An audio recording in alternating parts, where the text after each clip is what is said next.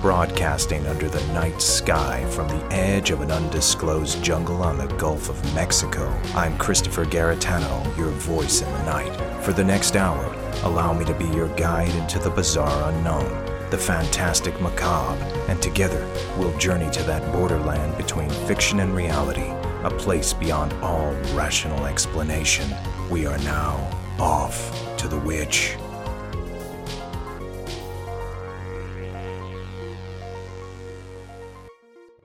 7 weeks ago in Nellis Air Force Base, and a year and about a month ago, about 13 months ago, because I was there at that time, we entertained the United Nations and the Russians and showed them Area 51, which is supposed to be our most secret military base. What is going on, folks? Tell you what's going on. We're being sold down the river. We've got to do something about it, otherwise we will not see this country go on as the United States, and I don't think we'll see it go on for a year. I'm saying I don't believe I will see it go on as a country in 6 months at present. That was part of a public speech made by the late Phil Schneider, a man who claimed that in the 1970s he was an engineer in a secret underground base located in Dulce, New Mexico. Phil was the son of Otto Schneider, an Operation Paperclip scientist recruited by Naval Intelligence in 1946 to develop nuclear submarines. With claims of government corruption, alien contact, and secret plans to ultimately deceive and destroy our society, he spoke publicly against his former employers and in 1996 was found dead. It was declared a suicide, but many believe that Phil Schneider was murdered for exposing a variety of secret information. Tonight's guest is here to share not only Phil Schneider's story, but the tales of many whistleblowers throughout modern history that may have been eliminated for the information that they exposed. We'll hear their stories after this commercial break. After these messages, we'll be right back. You are listening to the Off to the Witch podcast, where we explore that bizarre borderline between fiction and reality and all subjects arcane. Journey over to my YouTube channel and subscribe now at youtube.com/@offtothewitch for a variety of extras and special features, including the Off to the Witch mini docs with further insights on many of the latest episodes, as well as previews and behind the scenes of my forthcoming investigative series, Off to the Witch Presents, as well as the anniversary edition of my motion picture documentary, Montauk Chronicles. And follow us on social media. All links are available at linktree.com/Garetano7, GARETANO7, and stay tuned for more Off to the Witch.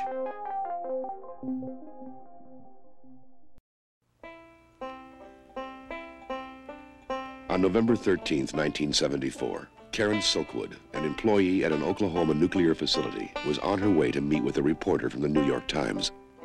She never got there. Name? Karen Silkwood. Drew Stevens. Dolly Pellicker. What about the radiation effects from all this material? We've all seen the poor guy suffering the effects of sunburn. Well, radiation's like that. There was a contamination in our section. They're saying that you did it. I just hate people talking about me that way. Karen, the company's got to blame somebody, otherwise it's their fault. Sounds like they're trying to get rid of you. I wish I could take care of you, but I'm doing something good. I know what you're doing. You're the wrong person to be doing it. I was just thinking, if you'd ever quit, come away with me. I can't quit now. What are you doing in there?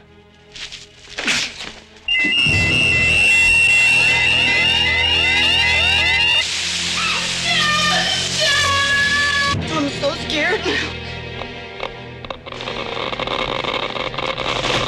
They're trying to kill me.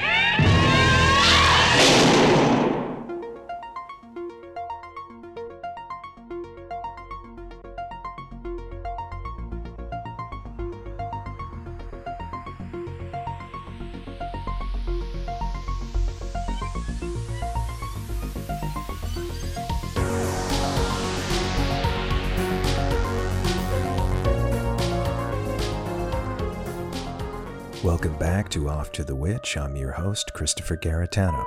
And tonight's guest, Paul Richard Price, has a vast knowledge of conspiracy and secret government UFO programs. He also claims to have had personal experience with both, as you can hear more of his own story in several of my previous episodes. Tonight we talk about whistleblowers that on record committed suicide but questionably died under mysterious circumstances. So here's my interview with Paul Richard Price. I was born on February 23rd, 1968, in the used to be small remote town of Springerville, Arizona. I am a research scientist who works in the field of gravity modification theory.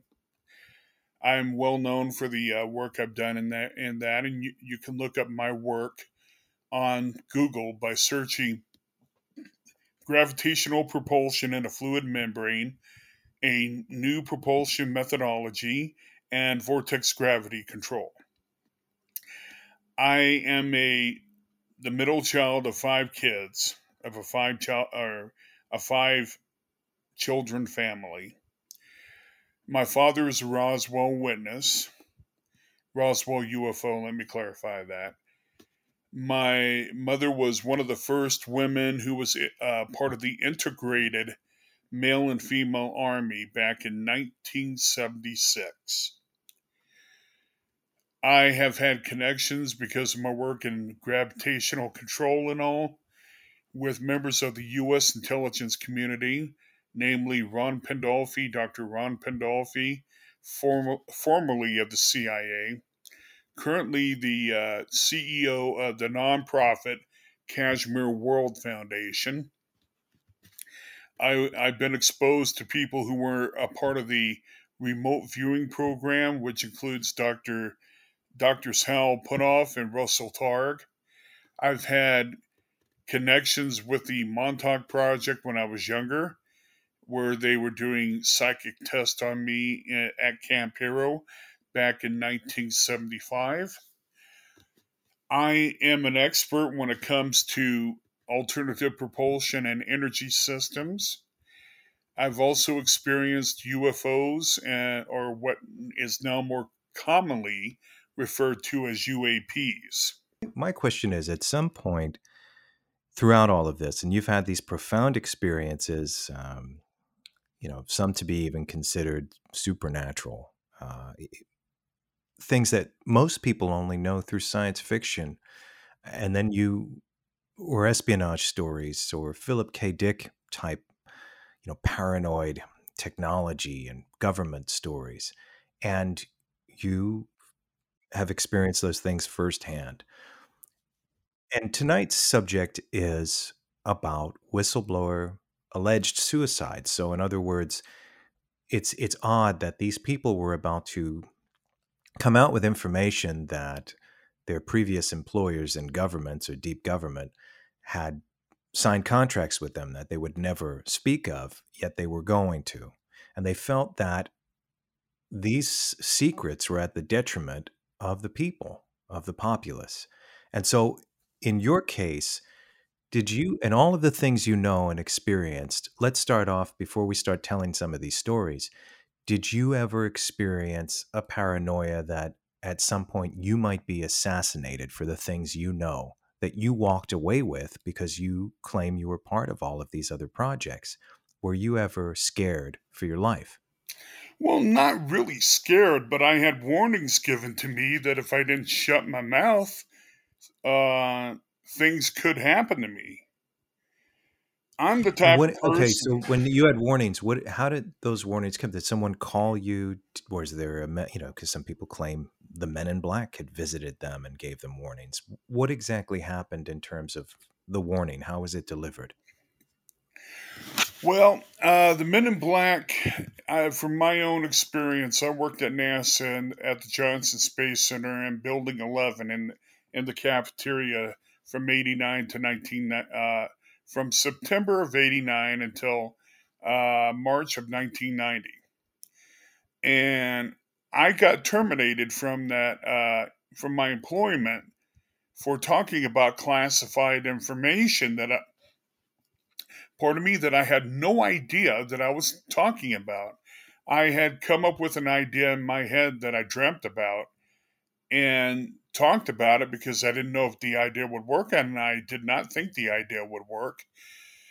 However, it turns out that the Air Force and NASA were working on an almost identical project, which was a part of and being funded by the Aurora program. And for your listeners who do not know what the Aurora project was, or series of projects, have them look up the TR3B Black Manta program, as well as other hypersonic programs that In were. short, what were those programs, and why was the information so classified? Because they used advanced technologies. One, a plasma pulse detonation system that did not use fuel. It generated the plasma by generating an electrical field. And then that plasma, which was generated by the air, was then forced through a conduit, and then it exploded out the rear of the vehicle, which caused linear propulsion and acceleration that was up above Mach 20. In fact, they were saying that the Aurora plane itself, the original, was able to go either suborbital or orbital. And it was designed to be the replacement of the SR-71 Blackbird. But that was one of the projects funded under the program. The other one was the TR3B Black Manta project, where they used highly pressured, rotating, energized liquid mercury plasma that generated a counter field effect that countered gravity as we know it. And it used vector thrusting, or thrusting, I should say, forgive me, thrusters that generated a plasma pulse that was able to generate movement from yaw left to right and up and down, pitch and roll left yaw. And that was all done with electromagnetic systems that were powered by, reportedly, from nuclear reactors that were powering the systems and subsystems in the Aurora program. This technology was derived from research done reportedly from crashed discs that crashed in New Mexico and other countries around the world, as well as the U.S. And so, in other words, this is from extraterrestrial origin, or it's being suggested to have been. Correct. And one of the original precursors to the Aurora program was what was later called the Alien Reproduction Vehicle, which Mark McCandlish, the late Mark McCandlish, talked about and drew a drawing of back in the late 90s, early 2000s. And they've been working on this technology, the government, for at least 80 years. And even so, Mark McCandlish is one of the people that we're talking about in this little anthology tonight about whistleblowers that later on record committed suicide. Is that correct? Well, yeah, and it goes beyond that. I mean, Mark's people who wanted to do documentaries on Mark's life and on the research he was doing were given warnings by the federal government not to proceed with any documentaries on Mark. And the one who did do it, and you can look up the information, who did a documentary, died of a rare cancer that was caused by heavy metal poisoning and radiation exposure. Well, go back to the work done by Morris K. Jessup in the late 40s and early 50s when he wrote wrote a book on UFOs where he discussed the Philadelphia experiment. He actually, they claimed he committed suicide by carbon monoxide poisoning, where when they found his body, they saw that he reportedly put a hose from the end of his exhaust into the back window and back door of his car. And when they found him, he was all but dead. But there were indicators that he actually did not do it on his own. It looked like there was a bruise on the back of his head where he was knocked unconscious, and then they put him back into his car, put the hose, and then bam, he's dead. Another person whose questionable death and suicide happened just around the same time, if not a little bit after, was the first director of Central Intelligence, James Forrestal, and he was also the director, or he was the Secretary of the Defense, and he was a reported member of the Majestic Group, Majestic 12, one of the original members of the Majestic Group, and he reportedly was having depression, but was about to be released to his family. He had a visit from a government agent, and reportedly jumped out an 18-story window at Bethesda Naval Hospital and died. There's a question because he was going to go public with the information on UFOs, and then he reportedly, the day that he reportedly committed suicide was the day that he was about to be released into his family's custody, and they said he was in good spirits. Now, that's an overriding issue in the stories about suicide and UFOs, including Mark's story, and I am a witness to that. I talked to Mark prior to his reported suicide, and he was in good spirits. No reason to believe he wanted to kill himself. But this is an overriding story throughout history.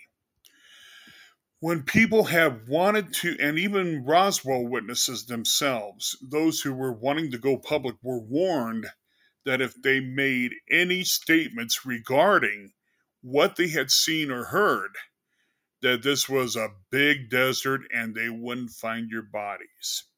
After a warning like that, why is it that these people go forward? What is it that compels them to go forward? There's something about this information that they feel strongly, even risking their own murder or death, that they want to get it out to the public because they originally agreed that they wouldn't.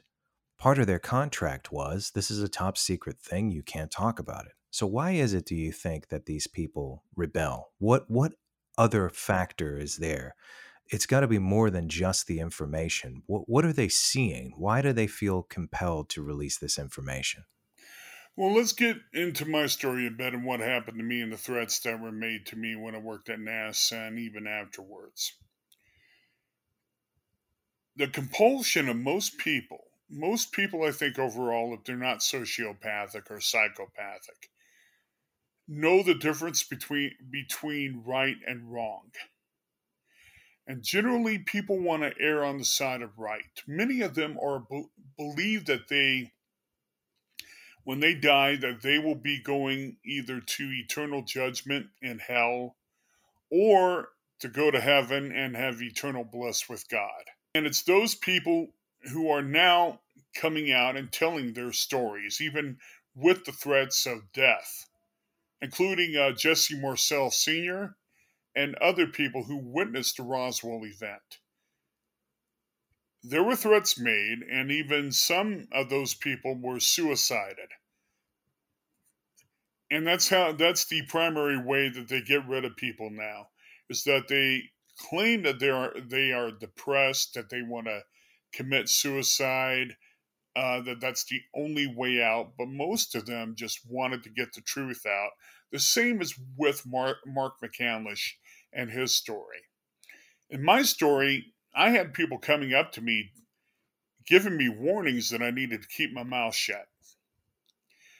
One good friend of mine, Ron, and I'm not going to mention his last name, he worked NASA security at the Johnson Space Center years ago, told me, "You need to shut your effing mouth,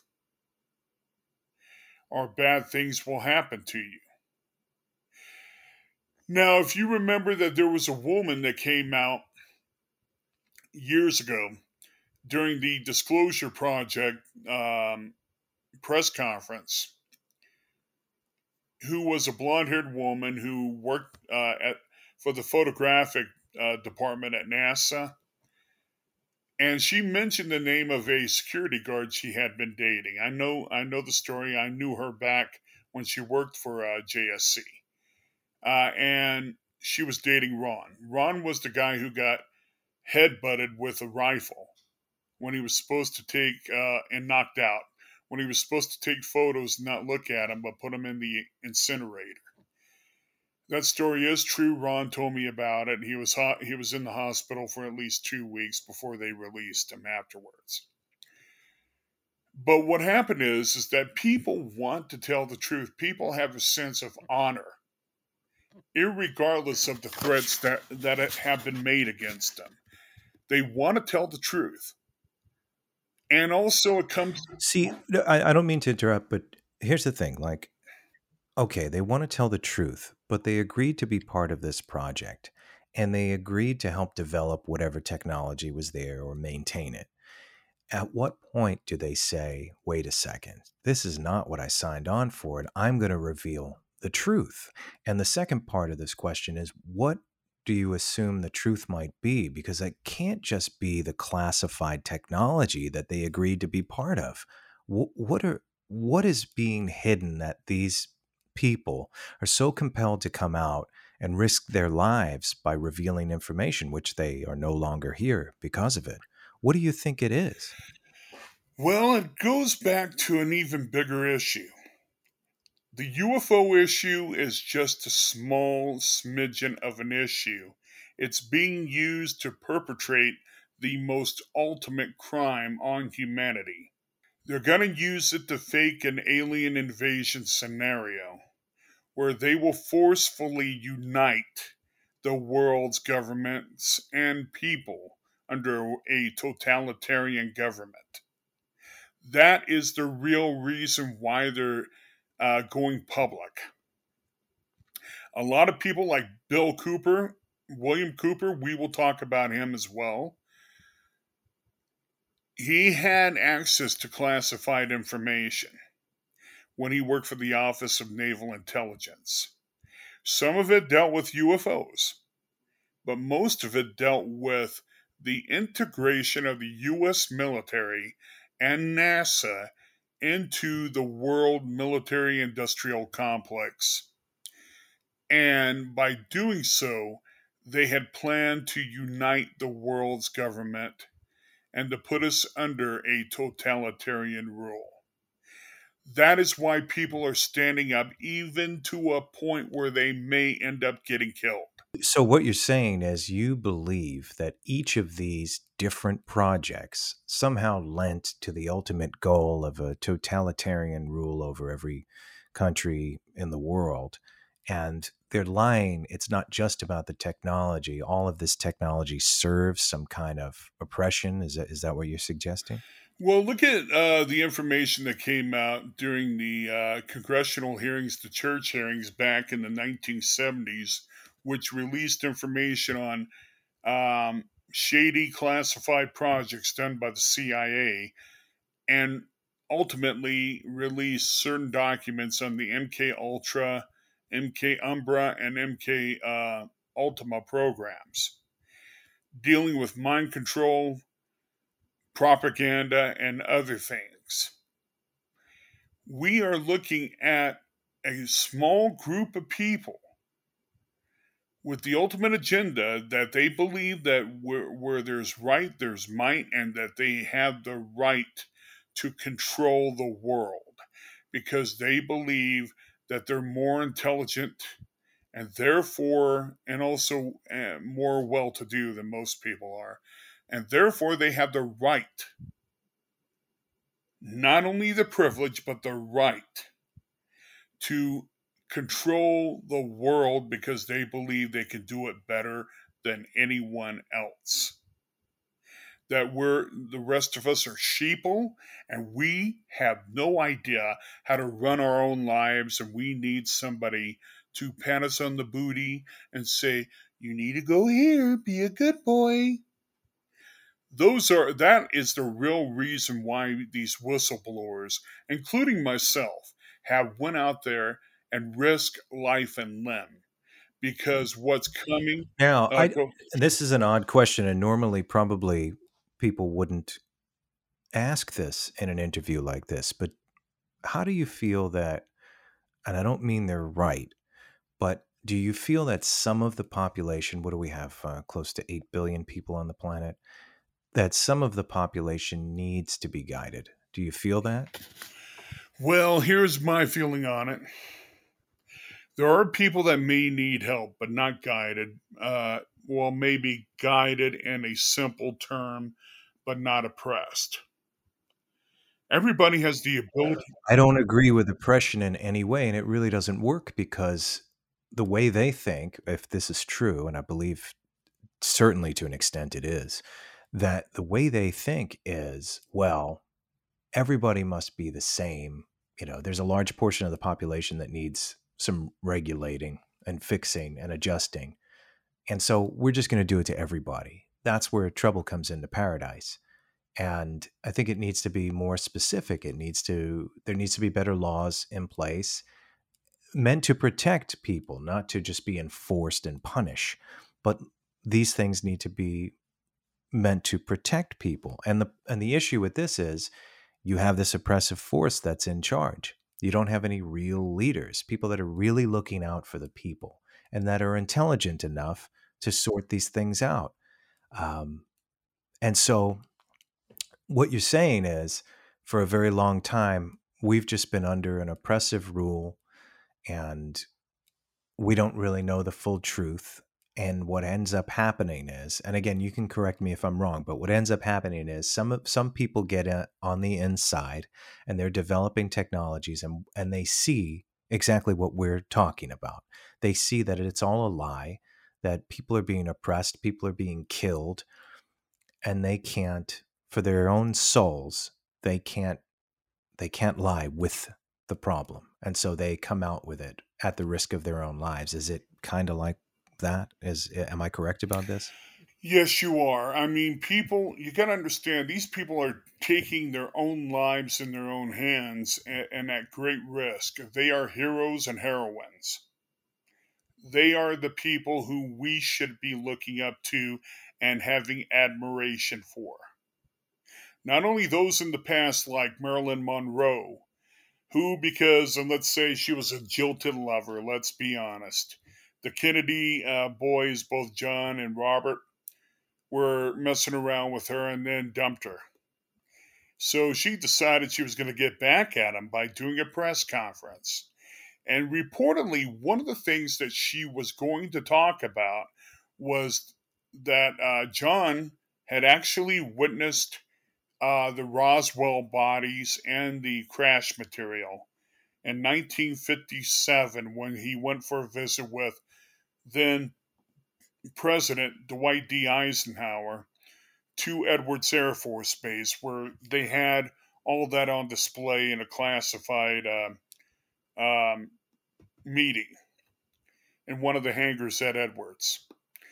And he reportedly talked to her about it while they were in bed together. She was about to go public with that, and that couldn't happen, so she got murdered. And even though they claimed hers was a suicide, trust me, it wasn't. I mean, she didn't have enough pills in her system to have rendered her totally unconscious. They believed that she was given anal suppositories. And this was reportedly done by members of the mafia under orders of Robert Kennedy Sr. So, in short, you're suggesting that, and this has been suggested before many times, that the Kennedys had Marilyn Monroe killed because of what? Because of she knew information about Roswell? It was for multiple reasons. One was the Roswell incident. The other was because she was going to spill, and reportedly she may have been pregnant with Bobby Kennedy's kid. And she was going to go public with that, and there was no way that the Kennedys would allow that to go public because it would ruin their empire. You know, Camelot and such. So, yeah, Robert Kennedy reportedly directed that murder. But there were other issues where they were even more afraid about her discussing the Roswell event. And there were forces behind Bobby and John that were really pushing them very hard to keep that information quiet. Now, that information may have led as one of the factors to John F. Kennedy's murder. And that was because he wanted to release that information and give it to the Russians. There are documents about that, and they may have ordered a wet work done on John F. Kennedy to keep that secret. That is the most classified, or was up until recently, the most classified subject in the U.S. government, bar none. Now, these are two.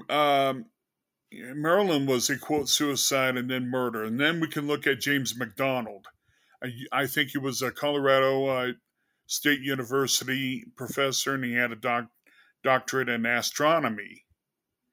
And he was going to expose certain aspects of the military's involvement in UFOs, and he committed suicide, reportedly.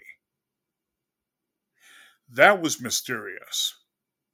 Now, we can go further. And let's go now, before we go segue into Mark McCallish's story, which is a good segue into his story afterwards, about William Cooper. Now, William Cooper was... And William Cooper, he was a writer, correct? He wrote Behold a Pale Horse? Yes, and he was a former lieutenant, I do believe, in the U.S. Navy, and he was a naval intelligence officer. A lot of the data and information that he talked about in Behold the Pale Horse, he later admitted was based on the records he read while being stationed as a naval intelligence officer. Well, Bill Cooper started not only talking about UFOs, he started talking about how the Illuminati, which is now rephrased as the New World Order, how they were planning on using technology to fake an alien invasion scenario as a last-ditch effort to keep us, or to force us, I should say, into a one-world government. And he used to cry out to the rafters, telling people, we have to stop this. If we don't, they're going to take us down. Now, eventually, Bill Cooper got information, and he never said where he got it, where he predicted and predated that from the quote prediction that Alex Jones gave in early 2000. In late 1999, Bill Cooper did an interview on his his radio broadcast, Hour of the Time, where he predicted that there would be an attack on the U.S., and he said the World Trade Center, and that it would be blamed on Osama bin Laden. And this was 6 months before 9/11. Now, people try to give Alex Jones credit for that. He got his information by listening to Bill Cooper himself, or William Cooper. That's one. And then, within 3 months after that, a sheriff's department in Arizona where Bill Cooper lived went to serve him an arrest warrant on a weapons charge, if I'm correct. He knew that it was unlawful and illegal.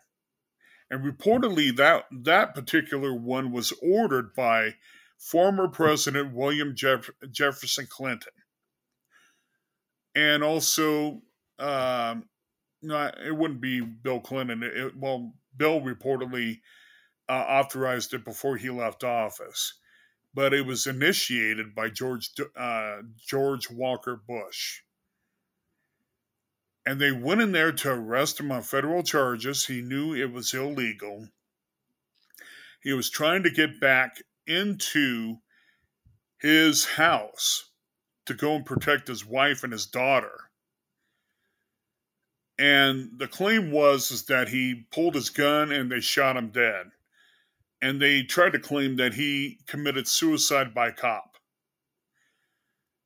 But there are issues where he may not have been drawing a gun, and they just fired on him anyway. That's another one. Further on down the line, there have been several other incidences where people who were harassed because they were talking about their abduction experiences, and they started looking into military abductions, MILABs in other words.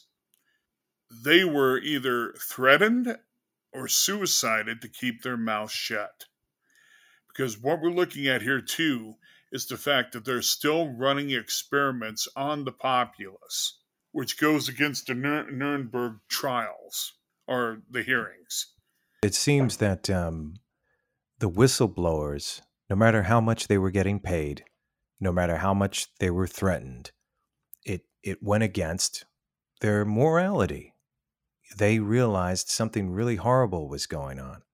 And so, do you feel that all of these programs, I mean, I can understand, going way back to the early 60s where Marilyn Monroe was assassinated because of their reputation would be revealed. She knew too much. There was a lot at stake. I'm not condoning what they did, of course. I'm just saying, that was a different perspective back then. And then you had other people that realized, wow, their reality is not what we know. And these leaders, the way they portray themselves, are not how they really are. Is that ultimately what this is? There is a huge conspiracy.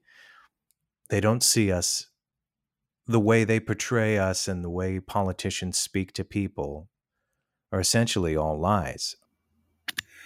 Well, here's the thing I was going to say real quickly about, according to the UFO cover-up Theracist, they believe Kennedy was assassinated because he wanted to share UFO secrets with Nikita Khrushchev and the Soviet Union. And Majestic 12 could not handle that, so they killed him. Bill Cooper had already revealed too much, and then he was trying to put a kink in the works by exposing the plan with Osama bin Laden, and he had to be dealt with. But before we get into Mark, I really want to get into Carla Turner.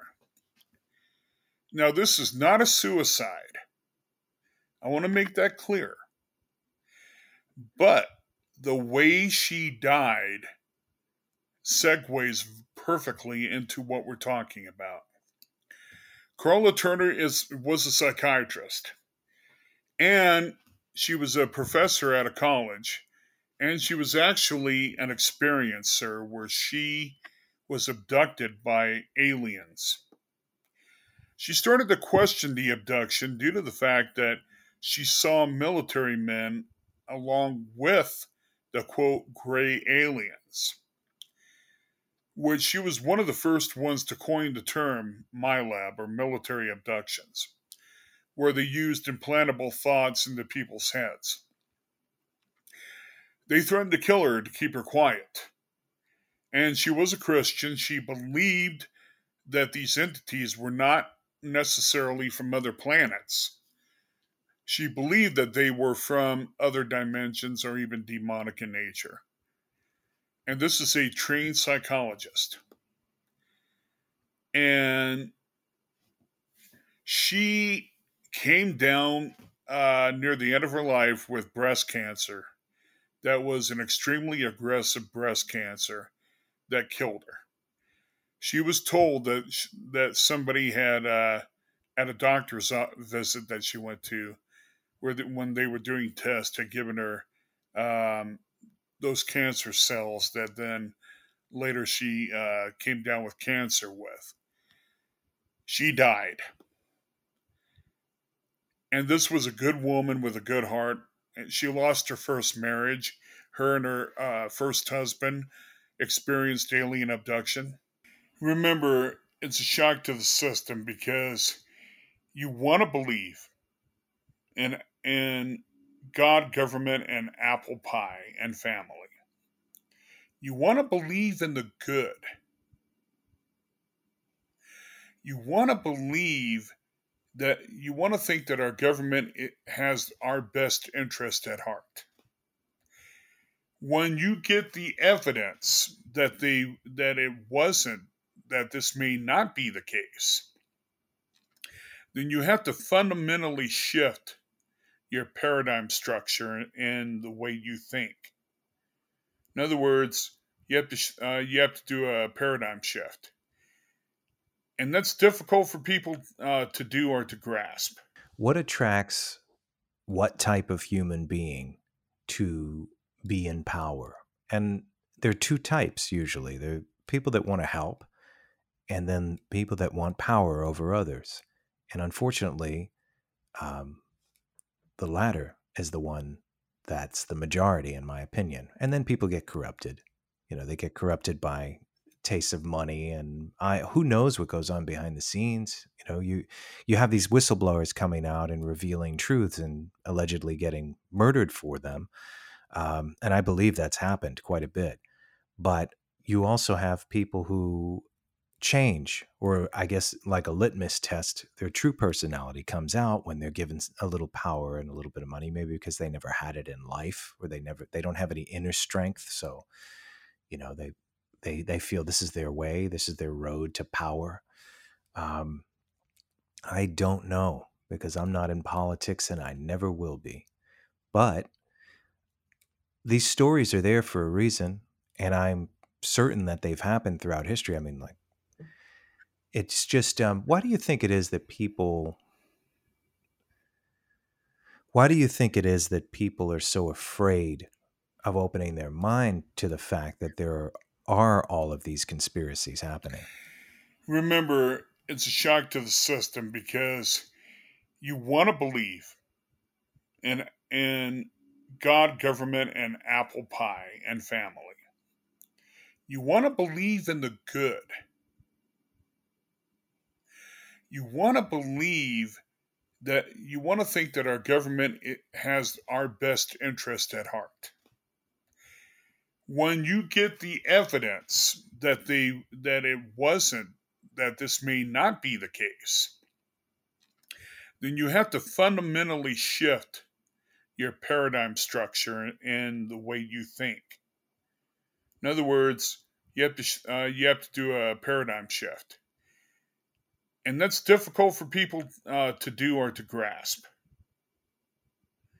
I mean, to believe that our government, our own government, murdered a president, suicided a famous actress, killed his brother a few years later, and a civil rights pioneer. And then later, to cover up other things that went on, including Iran-Contra, 9/11, and others. People died because of that. there was a British researcher who was a part of the British Ministry of Defense who questioned the reasons for us going to Iraq, and they found him dead. They never said what he died of, but they tried to imply that he died of a suicide when they found him in the middle of a park in England. Now, these are things we got to look at. It's par for the course. In my story, when I tried to go public with what I knew back in 1990, I was told not to talk. That's number one. Number two, they sent a person into my home who moved in there under the invitation of my younger brother, who is a drug addict, and I was letting him stay there because he would have been homeless otherwise. And this guy, I found out later, his name, people should know, his name was Michael Aquino. He's now deceased. He died about 1.5 to 2 years ago. Nobody knows what he died of, but he died. They said he passed on. And there was just a little bit of background on Michael Aquino. Like, there was a lot of controversy surrounding him. So what's his story? Well, he was a former psychological operations officer for the Lieutenant Colonel Michael Aquino was a psychological operations officer for the United States Army intelligence. He co-wrote the book on psychological warfare operations. He also was a covert assassin working under the directive of the Office of the President of the United States. He also transferred from Army intelligence into the National Security Agency. One of the more noted things about Michael Aquino is that he was the co-founder of the Church of Satan with Anton LaVey. Later on, he left the Church of Satan, spun it off to the Temple of Set. And he was with the Temple of Set until the day he died.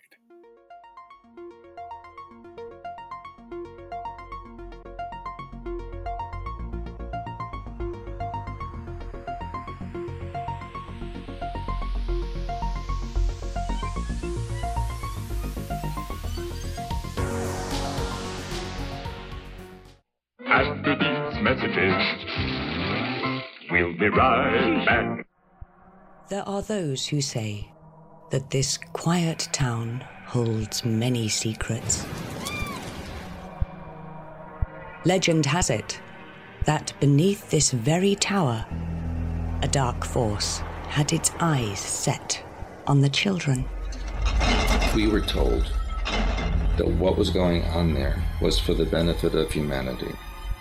What would you say to the people who say, well, all these children were kidnapped and murdered and you were a part of it? What would you tell them? I did approve of it, but there was nothing I could do about it. They wanted a large number of programmed boys to be used for mind control operations. And there are others who say it's still happening to this day. I don't know, I for myself find it a little suspicious that all the evidence has been conveniently destroyed. Let's put it this way. If you're sitting there with 20 guns pointed at you, what are you going to do? Whatever the hell they want! Watch Montauk Chronicles now for free on Tubi, Plex, Roku, and available for download on Amazon and Apple TV.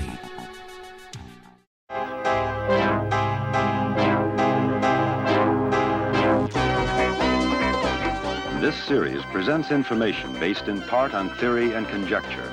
The producer's purpose is to suggest some possible explanations, but not necessarily the only ones, to the mysteries we will examine.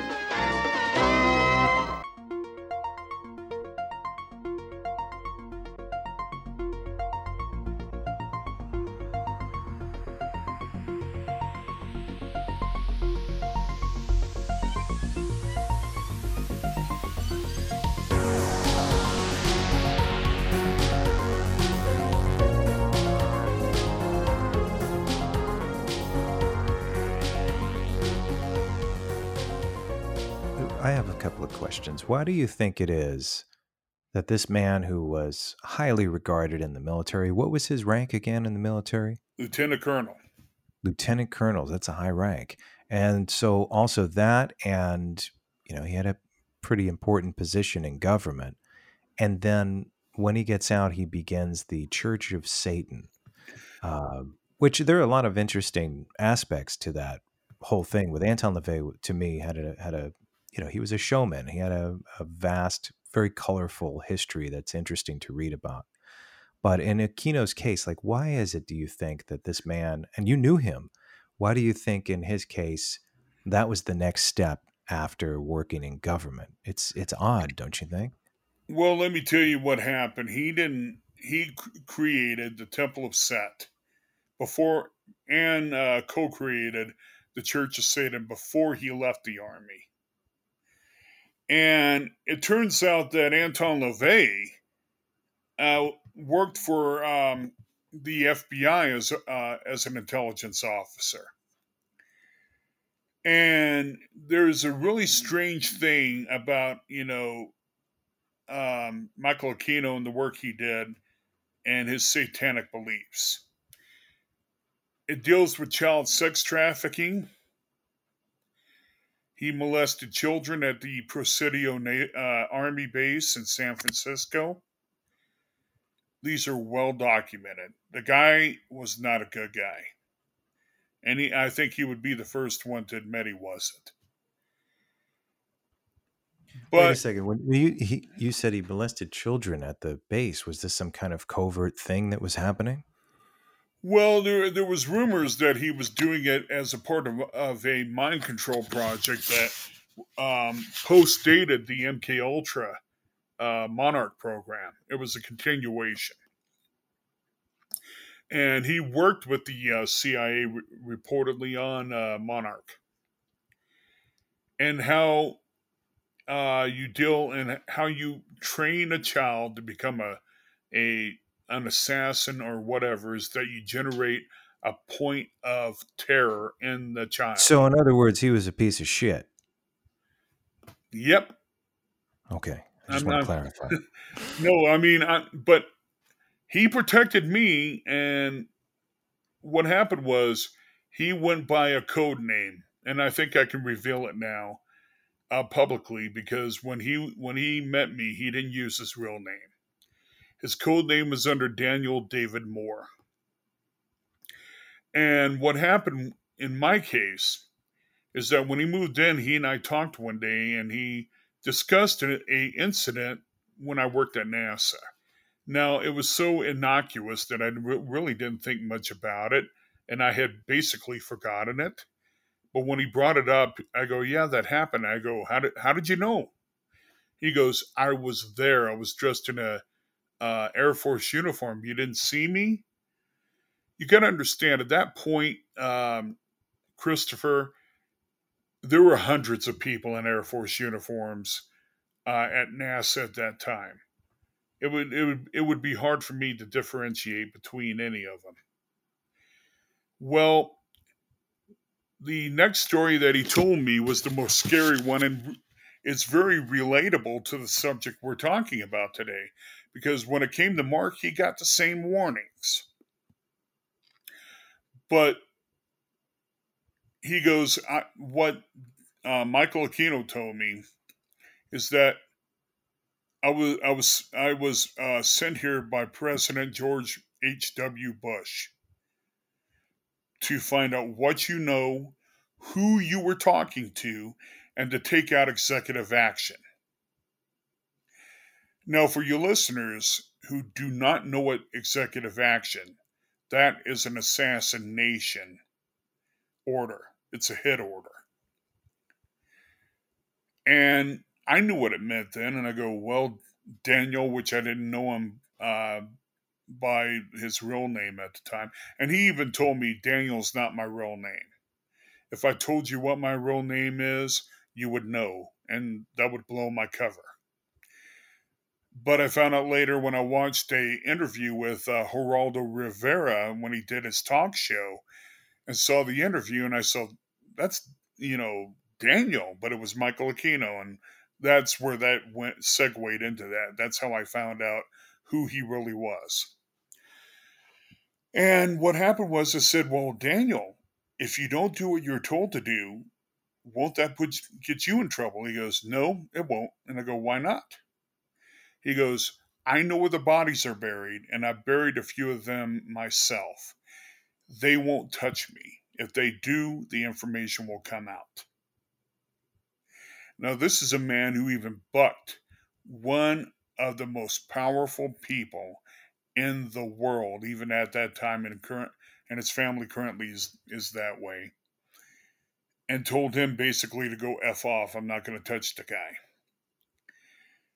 And what he did is that he promised me, he goes, as long as you're alive, I'll make sure nothing ever happens to you. You're under my protection. And this is how serious they are. And I was talking about anti-gravity systems and plasma pulse systems at the time. That's what got me into trouble. Carla Turner was talking about UFO abduction experiences. Stan Meyer, an inventor, worked on a carburetor that could run water through an internal combustion engine and run it as if it were gas or fuel. He was murdered. So the risk. Wait. So Stan Meyer, the risk in that situation was it would have assaulted the oil industry, the fuel industry, and so they had a lot at stake. And I'm just trying to step out of how I feel about it and just look at it from a bird's eye point of view. So they assassinated him because he was going to come public with this new technology that would have virtually rendered fossil fuels obsolete. Am I correct about this? And that segues into the UFO. Okay, but just before we go any further, so in terms of Stan Meyer, he disappeared. How did he die on record? He was poisoned. He was poisoned. Mm-hmm. And did they suggest that he poisoned himself? No. Okay, what was the moments before death? Was he alone in his apartment, house, or did he go somewhere? If you could just tell me a little bit about that story, because it's so interesting. No, he went for a meeting with potential investors who he was trying to get to invest in his project, and a couple of them came from the oil industry. He was given a glass of cranberry juice, and afterwards he got up. His face turned totally red, and I mean turned bright beet red, and he goes, they poisoned me. He collapsed and died. So he was going to come up with technologies that would done away with the fossil fuel industry, and that is one of the reasons why they don't want the UFO information to come out, because it would basically shut down the oil industry as we know it today. It would end it. And is it because we're able to reverse engineer their propulsion systems? Not only that, but we're talking about even independently developing systems that could generate energy from the vacuum field and connect to the potential that energy produces to generate electricity without the need of coal, oil, or nuclear. Is that in any relation to 0-point energy? Yes. Okay. And so wasn't Nikola Tesla, involved in developing that? Partially. I mean, he talked about it, and that's why he was basically discredited and railroaded out of there.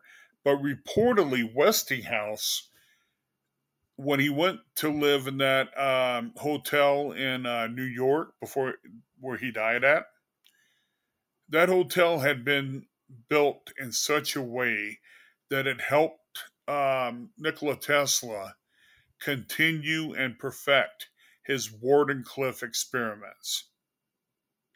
Westinghouse Company did fund that. And it was their way, since Tesla helped start that company, it was their way of honoring their commitment to Nikola and what he was doing. And it was weird that he died under mysterious circumstances, dealing with his reported, even though it's not been proven, but his reported involvement in what later became known as the Philadelphia experiment. And also what happened to his documents after he died. In fact, John Trump, Donald Trump's uncle, was the person who was tasked by FDR to do a scientific review of Tesla's documents after he died.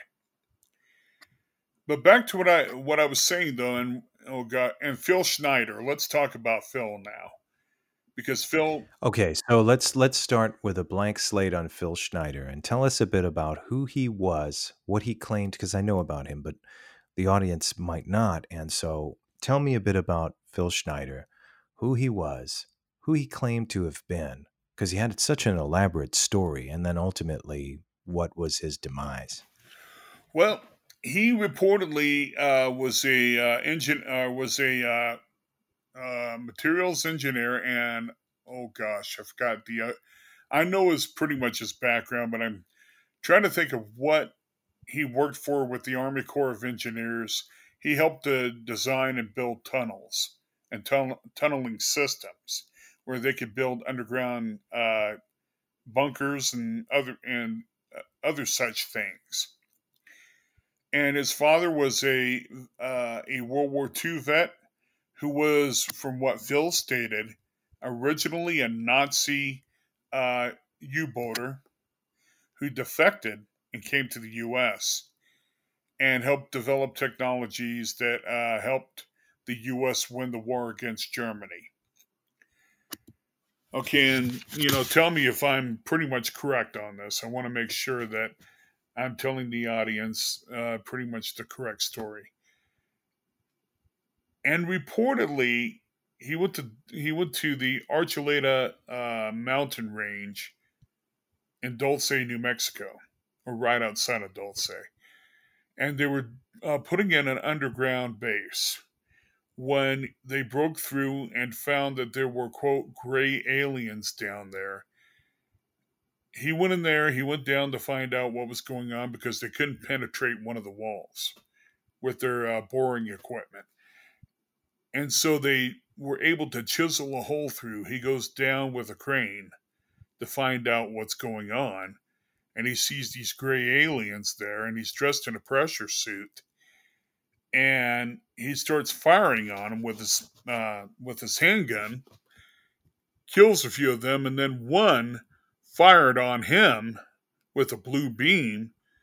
It severed fingers from both hands and did damage to his midsection of his body. And a special forces guy pulled him out of there, went down, started a firefight. The special forces guy reportedly died in the altercation with the gray aliens. And what happened was he came out of it permanently scarred and disabled. He later, in the late 80s, decided to go public with what he knew under the prompting of Al Bielek, his friend. And he started touring and telling people about the deep underground bases, the DUMBs, about the supposed Grenada Treaty that Eisenhower had reportedly signed with a contingent of members of the gray race, and how they were using that and the DUMBs to bring forth the New World Order. Well, let's go forward about a year and a half after that occurred, and he did that because he stated certain friends of his were suicided because they wanted to go public, especially with the military assault on Archuleta Mesa against the Greys. And there reportedly was a firefight in which several people died. And there was a stalemate, and they agreed not to fight anymore. Well, about a year and a half after he started telling people about that, and people were dying, and he decided, I have to do this to honor the memory of my friends who died. And that's what he stated over and over again in speeches he gave. He was found dead. He had a catheter tube wrapped around his neck. Now, he had been dead for about 5 days when they walked in and found his body. And there was severe decomposition. But when they found him, they found a catheter tube wrapped around his throat. And reportedly, they say that he wrapped it around his throat, tied it, even though his fingers were missing. The first, middle, and first, second, and second to the last finger were missing, and 2 fingers were missing, one on the left hand, one on the right hand. And I remember he claimed those missing fingers were shot off by an alien laser, correct? Correct. And the point I'm making is there's no way he could have done it on his own. He didn't have any way to tie and to retie the catheter tube, but they found one tied around his neck. And they believed that they tried to claim he committed suicide. And people in the family, his ex-wife and his daughter, all stated, no, there's no way he could have done that. Okay, so let's assume that Phil Schneider was murdered for information that he was spreading. Do you think he had any warnings first? Did people tell him to stop? People from highly classified areas of the government, did they warn him and say you shouldn't be saying this, or do you think they just got rid of him? Oh, he talked about it in his speeches. He had been warned severely that he was to stop talking about it or else.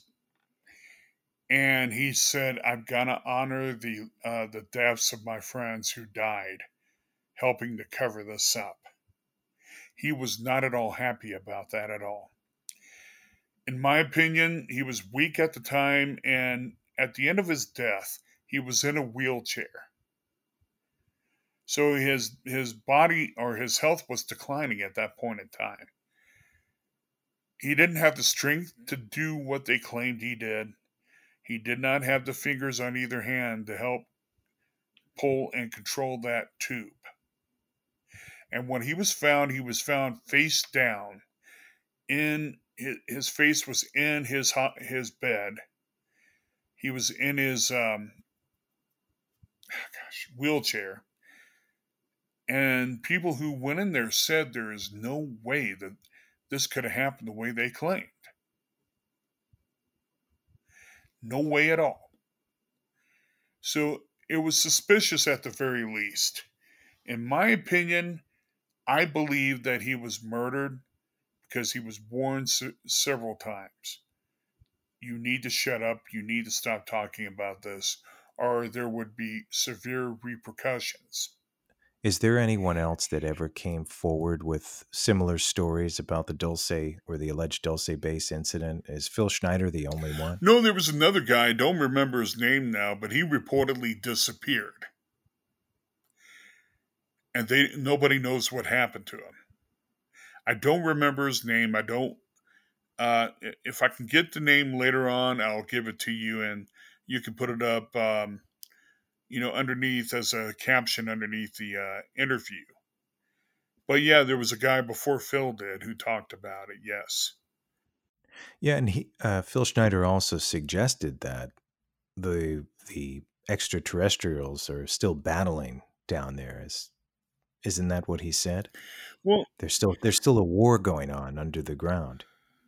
Well, reportedly, they had a stalemate and they decided to sign a treaty. We won't fight you if you don't fight us. That's what Phil indicated. He said that he heard that that after that truce, that they went ahead and started fighting again, but he said he didn't have proof of it one way or the other. So at that point, I'm not sure if there, what he meant by that. It was soon after that he died. So I don't know if that may have been the reason for the sudden departure of Phil Schneider or not. Right. And for some people, stories like Schneider told are a little less believable because of the supernatural element or how we associate it to science fiction, battling aliens, underground bases, all that stuff. But these things, at the very least, covert operations have existed, underground bases do exist. What are some of the more believable, like whereas most people in the population question the validity of the public statement that this person committed suicide, what do you think is the most profound out of all of them? Okay, clarify. Do you mean of all the stories? Yeah, what story comes to mind as, I would say, the most contradictory in terms of the public statement that this person committed suicide? We all know that they didn't. I mean, I think Jeffrey Epstein is one of them, and he, I suppose, was a potential whistleblower on people that may have subscribed to his services or people he was blackmailing. And clearly, I think the majority of the population agrees that Epstein was murdered. Well, and a lot of people believe that Epstein may still be alive, and that with the help of the CIA and the Mossad, was able to fake his death so he could leave the United States and go to Israel, which they believe now he may be at. But that's Epstein. The one story that comes, there are several stories. There's a story about a UFO researcher who was a scientist.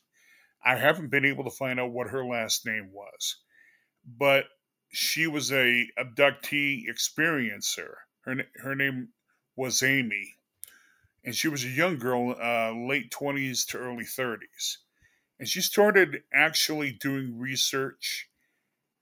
And then abruptly, they claimed she committed suicide after she stated, "I now know the truth." And they say that she hung herself, a la Phil Schneider. Another mysterious death dealing with the UFO cover up was of JFK Umbrella Man Gordon Novell. He broke his foot. He was dealing with diabetes at the time. Let me clarify that.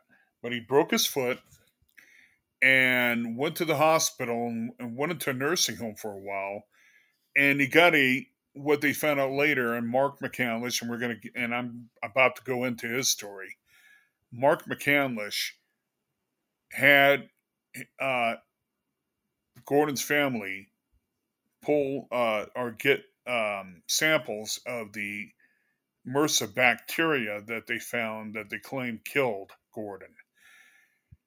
And the thing is, he had a lab, he paid for it himself. He had a lab run test on that bacteria, and it was genetically altered. And they were able to trace it back to the USAMRIID lab at Fort Detrick, Maryland. And that's the Army lab where they hold biocontagions. So you look at it that way, and Gordon was involved with people like Dr. Ron Pandolfi of the CIA, Dr. Hal Puthoff, and Russell Targ, both of the CIA and NSA, who were the founders of the CIA and the NSA and the Army's remote viewing program, or programs, I should say, plural, and other members of the so-called aviary group, which was the UFO working group, and even Dr. Lieutenant Colonel retired Dr. John B. Alexander. And he was threatening to go public with some dirt he knew about people in that group, and he had proof of it. So I believe they killed him. But Gordon was directly tied with Mark McCandlish through the alien reproduction vehicle story.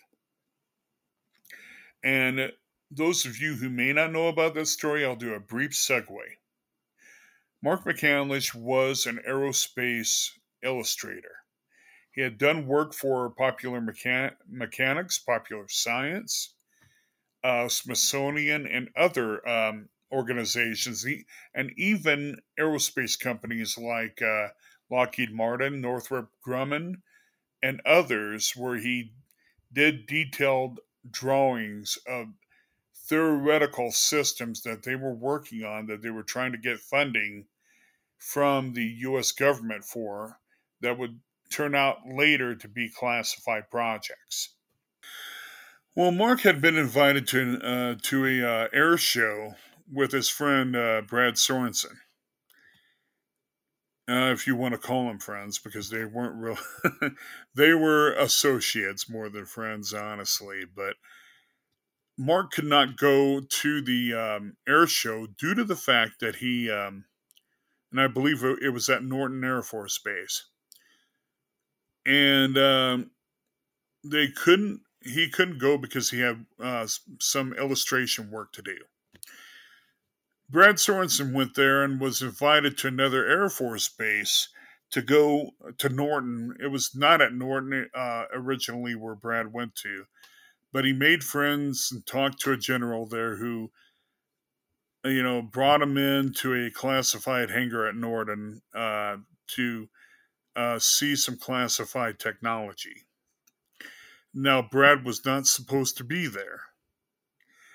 And the general helped get him in and helped give him a cover story. But he saw 3 devices, one humongous device and 2 smaller devices that were levitating off the ground. And he heard the term alien reproduction vehicle, which was later known as the Flux Liner. Developed originally back in 1960 to 65 by Lockheed Martin Skunk Works, or Lockheed Skunk Works as it was known at the time. And it was a rudimentary system based on what they could glean reportedly out of the Roswell crash.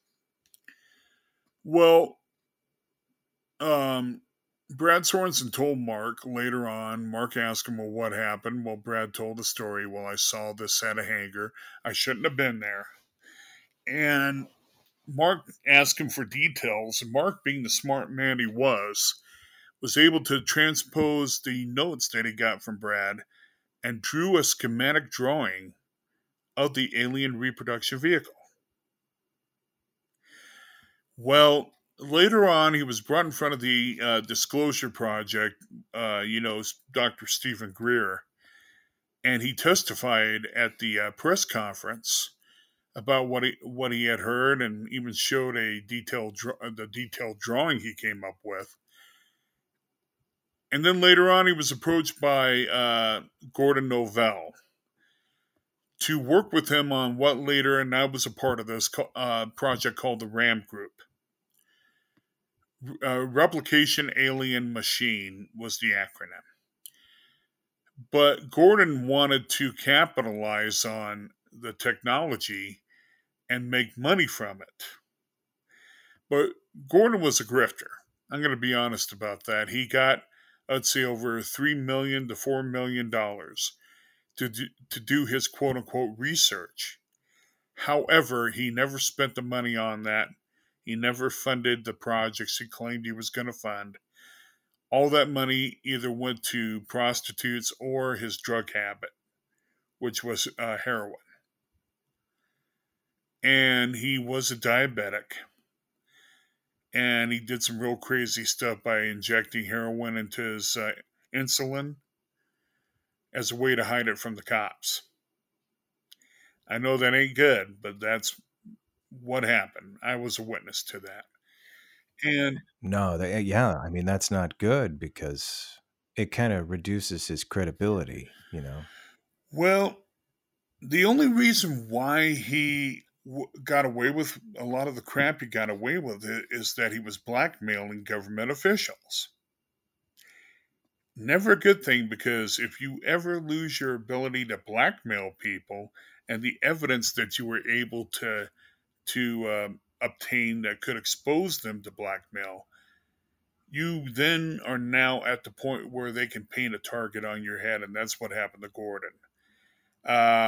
He had evidence against, I think, Dr. Pandolfi and others that he threatened to use, and I know he did because I read emails, and I was a part of the correspondence between Gordon, Mark McCandlish, Ron Pandolfi, Paul Murad, and others, where he said, "I've got the dirt on you, mother effers." And he even said that to Ron. He goes, "If you don't give me some money, I'm going to let everybody know this." Well, it came up, and they promised to pay for his storage unit where he had the evidence. And then when the storage unit was coming up for renewal to pay for the rent for it, Ron cut him off. He lost the storage unit. A CIA official went in there and bought the storage unit, and bought it for a premium, mind you. In other words, he bid so high that no one else could match his bid or even go ahead of him. The guy went in there with a team. They pulled every one of Gordon's property out of there, and Gordon's blackmail was gone. And then it was no matter than about 5 months later that he died. Well, Mark had an ongoing feud with Gordon Ovell because Gordon, like Michael Schratt, who is a quote-unquote aerospace historian, and I think he's more of a con man than anyone I know. And I know Mike personally. And he and Gordon and Michael used to abscond with Mark's drawings, violating Mark's copyright, or trademark, I should say. And Mark never had the money to sue any of them, but he did make it known publicly and made it known in email correspondence. And he and Gordon had their back and forth, where Gordon said, and I'm not going to repeat what Gordon said in emails because it's not family friendly fare, but they went back and said that they were going to kill each other and do other things to each other. And Mark also, at the time, here's the other thing I want to segue into, he had become a sovereign citizen. Now, if your listeners do not understand what that term means, it's a term that means that he's no longer considers himself, or a person for that matter, no longer considers themselves a member of the quote corporation known as the United States. They sever ties with that under the Constitution and become a constitutional citizen, or in legal terms, a sovereign citizen. They don't have to pay income tax or anything. Well, Mark, under the federal guidelines, was able to become one of the few people that became a sovereign citizen.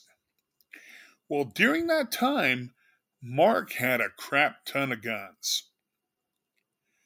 I mean, he owned pretty much handguns, rifles, semi-automatics, so on and so forth.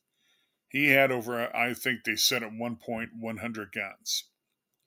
Now, people may think, well, that's a lot of weapons. You know, he was just one of these gun collectors that like to collect guns. And the Department of Homeland Security, the Office of Special Investigations, Air Force, and the FBI watched him closely. They would go to his house, knock on the door, asking him, well, is everything all right, Mr. McCandlish? Basically harassing him because they didn't know whether or not he would become a terrorist. Mainly because he became a sovereign citizen and owned a crap ton of guns. He would never have done that. He was a patriot. He was also at one time in the Air Force. He was a mechanic on aircraft mechanic in the Air Force. Before he left the Air Force, went to art school and became an artist. And they would have agents there watching his place, his old home, sometimes 24 hours a day, 7 days a week, because they considered him a potential threat. He wasn't. All he wanted to do was to continue his work, and wasn't able to do that. He lost his contracts with not only the aerospace companies, but even some of the publications that he was doing illustrations for.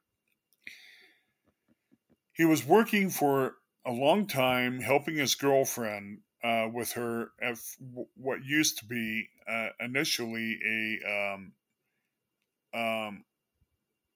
not a healthcare home, but a home for for people with disabilities. And then they lost her license to do that, and then his girlfriend Michelle converted it into a animal shelter, and Mark was working for her doing that because he loved her. They never got married, unfortunately, and I kept trying to tell Mark, you've been with her for over 30 years. At that point, he was. I said, why don't you get married? Well, I don't know. I've breached the subject with her, and she doesn't feel comfortable about it, is what he told me. She had just gotten through with a kind of a bad divorce prior to her meeting Mark, and she was afraid that might cause problems in their relationship.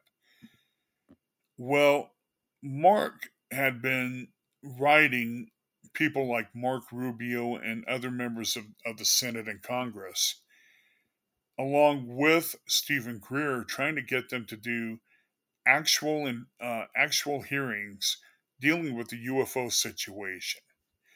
It wasn't until the exposure of the ATIP program came out and the Tic Tac videos that finally the Congress finally started doing investigative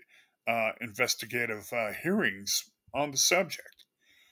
Well, reportedly, from what Mark had indicated, Marco Rubio contacted him and wanted to get him under oath, under deposition, to tell what he knew. And he was preparing for that.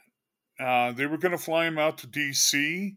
He was going to sit there in front of Congress and give sworn testimony about the ARV and also about how the United States currently does have technology that the military contractors are not releasing to the public. And he was going to state that. And I had talked to Mark about it. I knew what his plans were. Well, 2 days before he was supposed to fly out, I called him. He wasn't able to sleep too well. He had back issues and all from an injury he got when he was working in the Air Force. And he was given he was fully disabled because of it when he was trying to help lift a jet engine, and it ruptured a couple of discs in his spine. And he had dealt with severe pain because of that for years since that point. And so he couldn't sleep too well. He had to take medication, pain meds. But every time I call him, I check in on him and say, Mark, how are you doing? And that day was no different than any other day. I always called him at the worst time. Christopher, I always called him when he was in the middle of sleep. I tried to wait till the end of the day to help him get sleep, but my timing has never been perfect. Not with him. Well, he was probably sleeping a lot. Well, he tried, and then he was working for his girlfriend, whose son was a tyrant. So what ended up happening ultimately? What are his final days? Well, I was getting to the final day. What happened that day was very simple. I call him. He was He was just Mark. He said, I'll call you later. About 2.5 hours later, and I didn't find this out. I kept calling him when he didn't call me back and nobody was responding. And then somebody told me Mark died about 3 days later. And I go, what happened? They said he committed suicide, that he shot himself. And I go, huh? I was shocked because I knew Mark and I just talked to him just previously to that. And there was no way that he was in the mindset to commit suicide. Now, I want to remind you, your listeners, of what I just said before. He was going to go do the one thing he had purposed himself to do for years and testify in front of Congress. Now, since then, the Congress, people at the Congress have stated that the story wasn't true, but I don't believe that. I believe that he was supposed to go, and when they found out he died, they decided against doing the hearings after all. But what happened that day was just a few hours later. He started calling people in the press, his girlfriend, his family, the sheriff's department, telling them all, I'm about to kill myself. I just want to tell you that I'm going to kill myself. The $20 billion question to me is whether he killed himself or not. Why is it after he called that many people, including his landlord, I forgot to put that down, why didn't anyone send a welfare check for him? Why didn't the sheriff's department send a sheriff's deputy out there to stop the death? I see a lot of people drop the ball. Well, yeah, that usually doesn't, it doesn't always happen. Unfortunately, people don't perceive that the person's going to kill themselves. I really don't care. If they claim they're going to kill themselves, whether they do it or not, you send officers to the door to knock on the door. Oh, I agree, but it didn't happen. So what ended up happening? Well, reportedly, there were a couple of shots heard. Bam, bam. And then his landlady, after other tenants complained that they heard gunshots, calls the sheriff's department. Then the sheriff's department comes and checks on Mark when they found him dead. Now, remember, I'm telling you about the fact that the U.S. federal government was watching Mark. They were doing surveillance on Mark for years. And this was constant surveillance. They knew they were tapping his phones. They had people parked in the parking lot of his apartment that he moved into. So they knew his whereabouts. They knew what he was doing. They didn't lift a finger, yet when I talked, and I did talk to the coroner, I didn't talk to his assistant like Walter Bosley and Steve Camdian did. They talked to his assistant and then claimed to everyone they talked to the coroner. They lied to people, and I'll make that point very clear because I talked to the coroner for about 45 minutes to an hour when he was on his lunch break and asked him what happened on June 9th. And he told me what happened. I said, can you tell me what's going on? Well, we're not supposed to release this information to anyone outside of the family. But since you are a good friend of his, I think I can trust you with this. And he goes, he committed suicide. He goes, he was very depressed. They found a, quote, suicide note. And I go, okay, well, I said I talked to him prior to that. He was actually in good spirits. Same old Mark I knew. And he goes, well, and the person who gave me the information about the phone calls and everything was the coroner. And I talked to him for about an hour, and he told me what happened. At first, he told me that Mark had shot himself with a shotgun. But then later, his assistant recanted that story and said, no, it was the 22 caliber gun to the base of the skull near the ear, near the left ear. And the one thing, and he goes, and I asked him, I said, did you do an autopsy on him? He goes, we didn't have to. And I go, why? It was obvious what he died from. And I'm going, okay. But he then told me, he goes, there was something strange about what happened. And I go, what's that? And he goes, 2 federal agents came in 2 minutes after me and my assistant got there. Now, he did tell me in detail about going in there, and at the doorway, there was a sheriff's deputy waiting there and blocking entrance from the girlfriend and from the Michelle's girlfriend and the landlord. In other words, they didn't want to do anything that, in case it was a potential homicide, they did not want anyone to mess with the potential crime scene.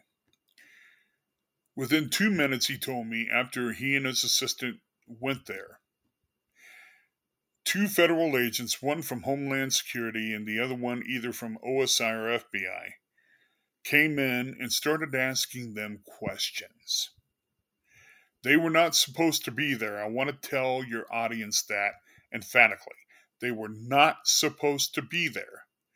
That was a local issue, not a felony federal issue. They were directing both the coroner and his assistant, which was a woman, directing them on and emphasizing that it was a suicide. And the coroner told me, he goes, why did the feds come there? There was no reason for them being there. Because even to the coroner, he stated to me, even in his estimation, he thought it was a suicide.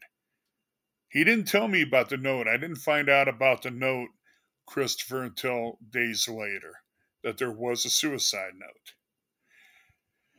Me and other people wanted to see a copy of the suicide note, but it's never surfaced. That's one thing I want to confirm with people. So nobody saw or read the suicide note. And the coroner. So what was the final verdict, and how many people came out and challenged it? Well, I'm one of the ones who came out. The final verdict was a suicide. And you came out and challenged it. Did anyone else come out and challenge it publicly? Carrie Cassidy and 3 other people. Okay. And was this story popularized as a false suicide? Yes. For others, conspiracy theorists, people like that. Okay. Yes, indeed. And it was real. And here was the cover up of that. When I went public with what I knew, Walter Bosley, a guy who's known for former OSI and FBI officer, knew details about what happened. And he immediately set into cover-up mode and used a then unknown podcaster by the name of Steve Camdian to make a video claiming that, refuting all the accusations against the coroner's office, against Mark's murder, and against the involvement of the federal government. I happened to talk to Steve Camdian afterwards. Steve told me at that point that all the information he got to initiate the investigation was from Walter Bosley. Now, people who do not know who Walter Bosley is, he wrote a famous book on the subject of the Great Airship mystery back in the 1800s. He was a former Air Force Office of Special Investigations, OSI, and FBI, Federal Bureau of Investigation agent. And he challenged it in the end? Or no, he was actually supporting the fact that No. He He committed challenged it. suicide. But He he didn't challenged do it it, okay. directly. And so what was the result of that? He didn't do it Okay. directly. He used Steve Camdian as a cutout. In other words, you know what a cutout is. He's like his fall guy. Well, no? he's the misdirect guy. He's the guy that, if any, he can. It gives Walter Bosley plausible deniability. Well, I never talked to Mr. Camdian about it. Okay, so ultimately, you believe he was murdered for the knowledge that he was about to reveal, for the information that he was about to reveal. You believe he was murdered, correct? Well, yes, and I believe that it wasn't the UFO issue that he was murdered for. That is just a minute issue. What was it? What was the reason you think he was murdered? Why. Because he wanted to tell them not only about UFOs, but hopefully in an unclassified session, tell them about the work that was done by defense contractors in reverse engineering this technology. In other words, his testimony would have released classified information on technologies that are not presently acknowledged. And if our enemies were to have come to the knowledge that we had this tech, that could literally lead us into World War III. And that's consistent with everybody else. It's this information that would have such great impact, and it would stop a lot of oppression, control, atrocities that are happening behind the curtain. And so, coming to a close here, all of these things, was there ever one of these cases ultimately that was confirmed by both the populace, by people, and the government ultimately saying, listen, that was not the correct information. This person didn't commit suicide. They were murdered. Were any of these assassinations ever finally revealed on record?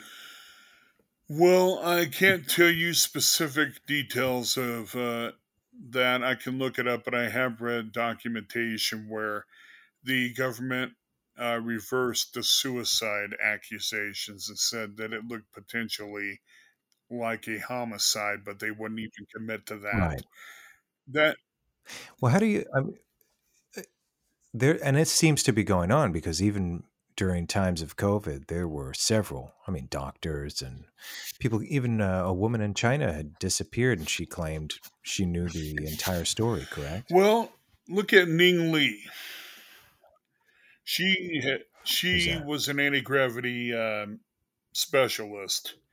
Now, they claim that she invented anti-gravity. That's nonsense. The anti-gravity work, there was work done by Thomas Townsend Brown, and he died of natural causes from exposure to high dense energy fields that generated ozone.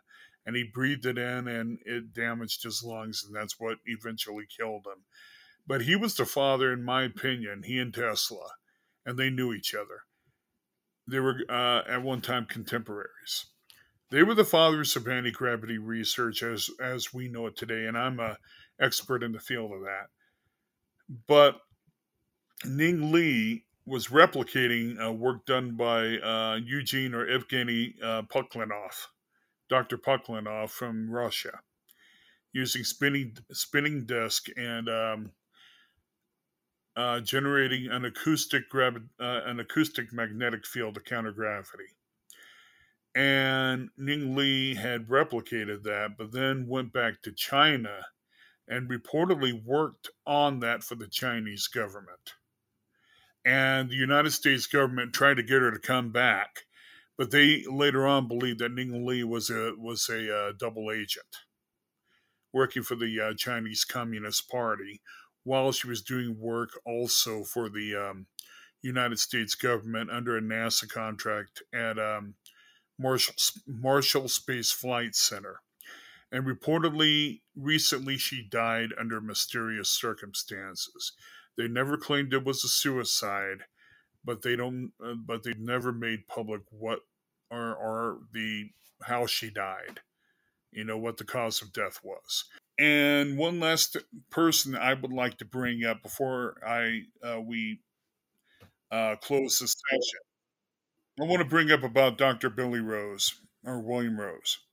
Real quickly, he was a theoretical physicist who worked on Operation Looking Glass and other technologies dealing with the Roswell issue.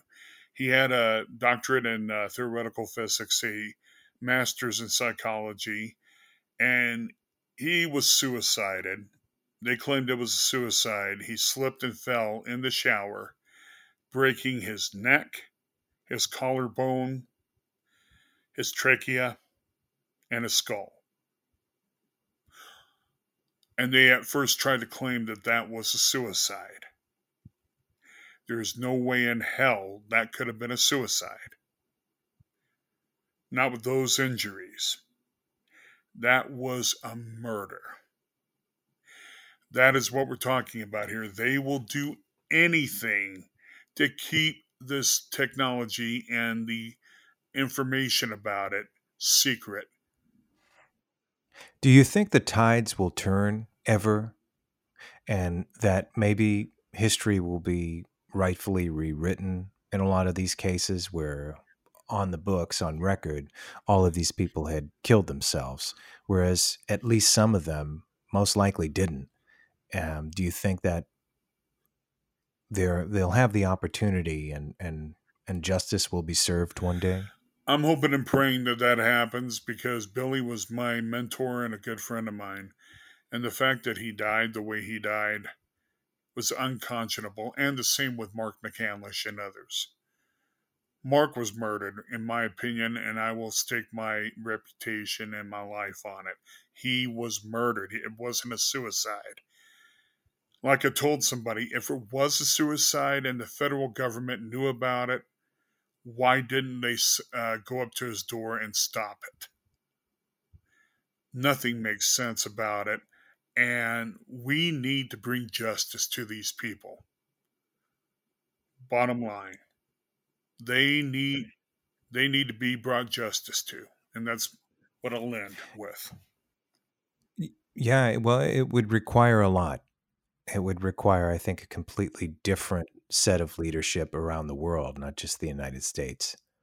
And hopefully that happens one day, but it's going to be a gargantuan task to accomplish on the part of the people that want it to happen. And if you could, okay, so there's a couple of things, two last questions, and again, they don't have to be long answers, but if you were to suggest how people could start by making this a better place, because it's quite a knot to untie, it's not going to happen overnight, and it's really going to require a lot, a huge change on everybody's part and solidarity, and part of me just doesn't see it happening. But what would you say to people, if you could, to encourage people to open their eyes to a lot of these things, and that we are being taken advantage of, and some things are being hidden that shouldn't be? Well, every 6 months, things that come out, stories that come out that people consider are conspiracy theories are now proven to be factual. Don't doubt what people are telling you unless you can prove that it isn't true. Do your homework. Don't be sheeple. Open your eyes. Look at things with eyes wide open, not eyes wide shut. Stand up for your fellow people in your community. There are going to be bad apples no matter where you live. But learn who your neighbors are. Learn who the people are. Learn which cops are good cops and which ones shouldn't be. Run for office if you need to, public office. Make a difference. Don't stand by and allow anyone to hurt you or your family, but take a stand for what is right, and what is right is might. That's what I got to say about that. Thank you. And then I'm going to ask this. I've asked you this before, but I keep it consistent. So on your way out of this world, out of this physical body, if you're able to retain your consciousness, what will you take with you? I'm hoping that at the very end I can take with me the knowledge of knowing that I made a big difference in helping everyone live a better life and saving humanity if we can. That would be my legacy at the end.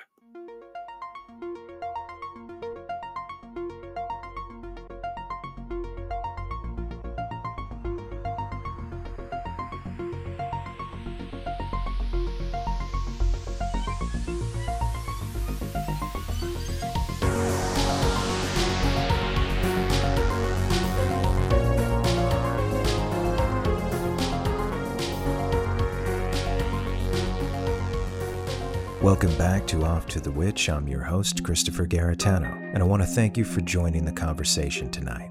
I always encourage the audience to think for yourself and conduct your own research. There are certainly dark corners of all governments in the world. Just take caution as to what conspiracies you choose to believe, as they might lead you down an even darker path. Until next time, try to enjoy the daylight.